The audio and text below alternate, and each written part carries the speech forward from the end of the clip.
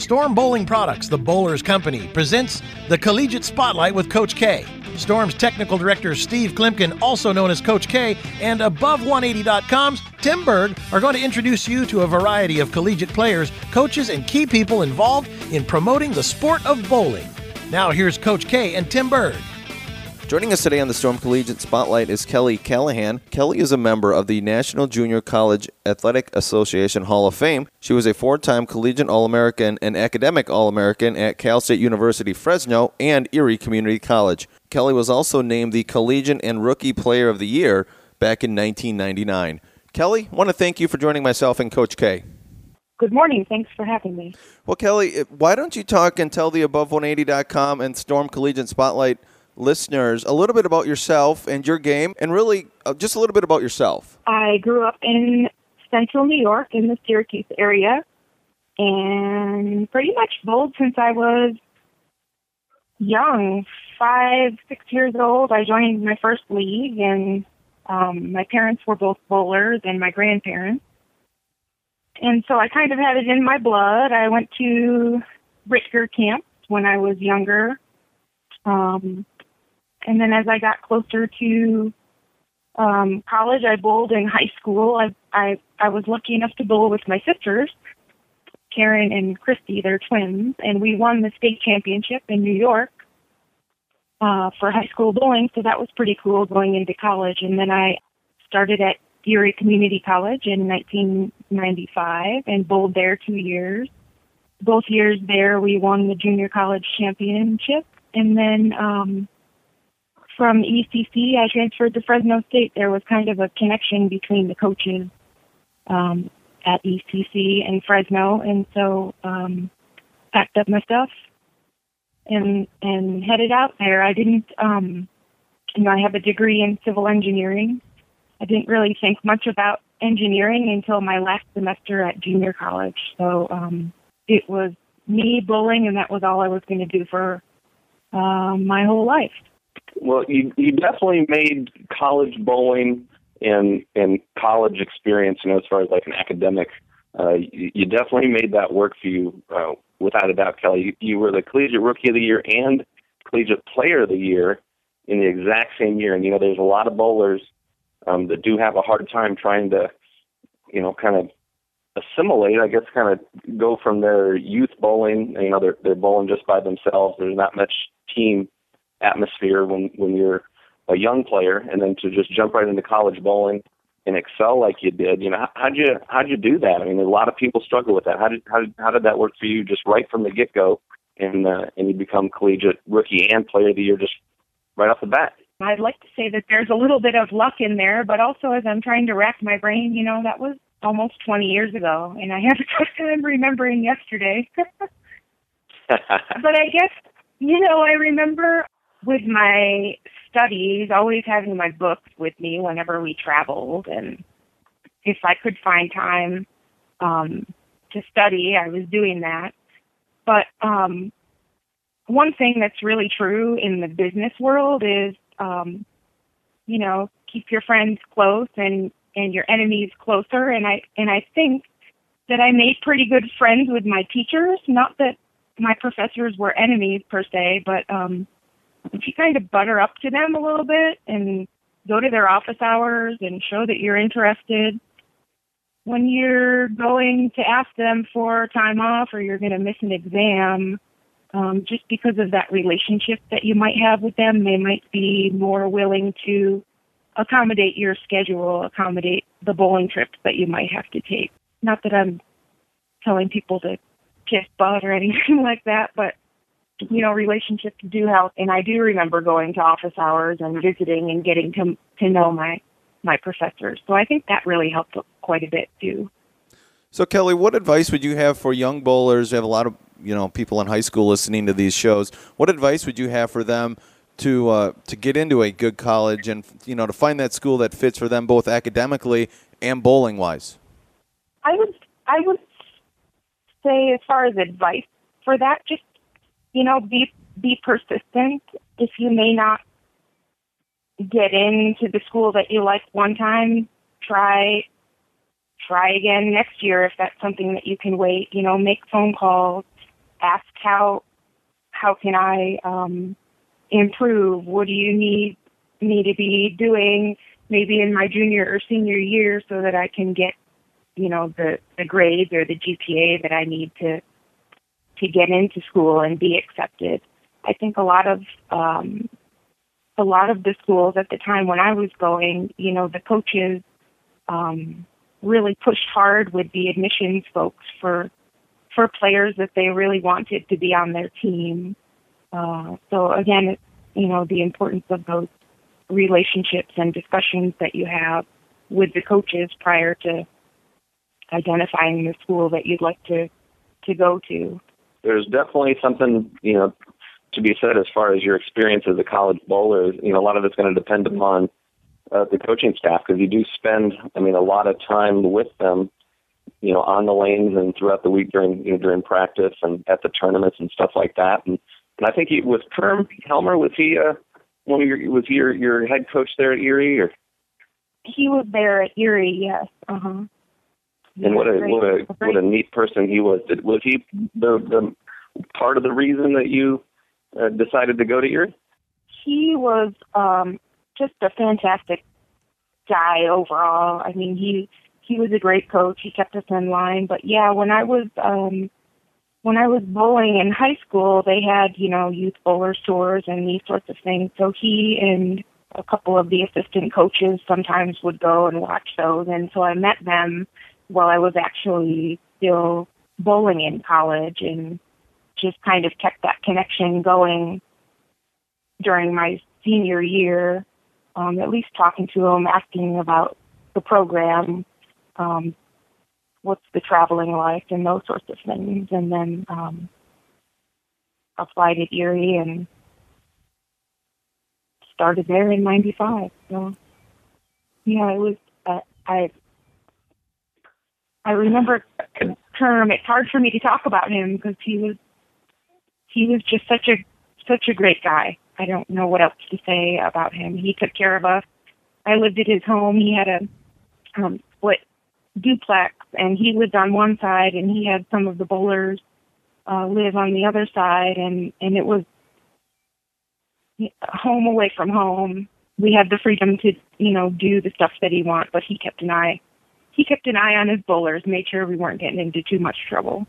But it was a great experience there. So Kelly, you hit on something that you didn't decide on your engineering, or you didn't think much about your engineering until your final semester. So let's talk a little bit about how women's bowling has changed over the last 20 years. And frankly, in my opinion, not for the better. You ladies only have some events, not as many as events to showcase a lot of your skills. One of them is coming up shortly here, the Queens. But just talk about how you said when you just wanted to bowl, and then reality has to sink in that, wow, there's really not that much stuff for me to bowl anymore and make a living, and I need to use my degree that I'm going to go, what do I want to do, so to speak. So when that reality sets in, how does that work, and then how do you balance it? Because you still love bowling. You can tell by looking at your resume here, you still love to bowl, and you compete as much as you can, but you still have to do something as well to make ends meet. I was always pretty okay at math and science in school, and I didn't really enjoy those psychology type social sciences courses as I was going through my general ed at Erie. And a friend suggested that maybe I try an intro to engineering class. So that's what I did my last semester at Erie. And then when I went to Fresno State, my degree was in civil engineering. And I was really, when I went to Fresno State, just into the bowling, I didn't spend a lot of time in the engineering building until maybe my senior semester. But I did do a short bout on the ladies tour in 2001, and that was a real learning experience for me. So I started a job in January of 2001 at an engineering firm, my current company, Carollo Engineers, and they asked me, they gave me a leave of absence for 6 months to go bowling. So I worked there 4 months, and then I went on tour, and that was just, it was unbelievable. It was travel, it was meeting new people, it was bowling, and most of the time, not doing so great. I don't even remember the statistics. I made a handful of cuts and ended up over the entire swing losing about $4,000, which isn't too bad. But still, it was just really mentally grueling and challenging. And after tour was over in the fall, they hadn't hired my position back at the engineering company. So I went back and they hadn't hired anyone to fill my position. So I went back and got back into engineering, and that's where I've been ever since. And I like to tell people, it was great. It was my dream to be on tour, and ever since I was a young kid to do something like that, and I got to do it. And maybe it wasn't, for me exactly what I thought it was going to be, but just so grateful that I had a degree to fall back on and a job where I could go and have a sick day and still get paid for it. And on tour, you can't be sick, because if you're sick, you don't make money that week. So it was an eye opener for me. If I wanted to continue on tour, I'm pretty certain I would have had to quit my job completely and devote, every hour of the day to bowling and getting better. And not that that's something I didn't want to do, but it was nice having another job, another option, maybe I'll say. Well, how cool is that they were actually, you said you worked for them for just 4 months and then they gave you a 6-month leave. I mean, there's not a lot of places that would be willing to work with, a new hire like that. So that's pretty incredible. I can see why you stuck with them so long. And maybe it was, in my interview when I went for the job, I talked a lot about bowling and my experience in college and the team atmosphere and these sorts of things, which are all skills that apply directly to any type of job every day. I mean, you've got to learn how to work in teams. You got to learn how to work with people that are different from you.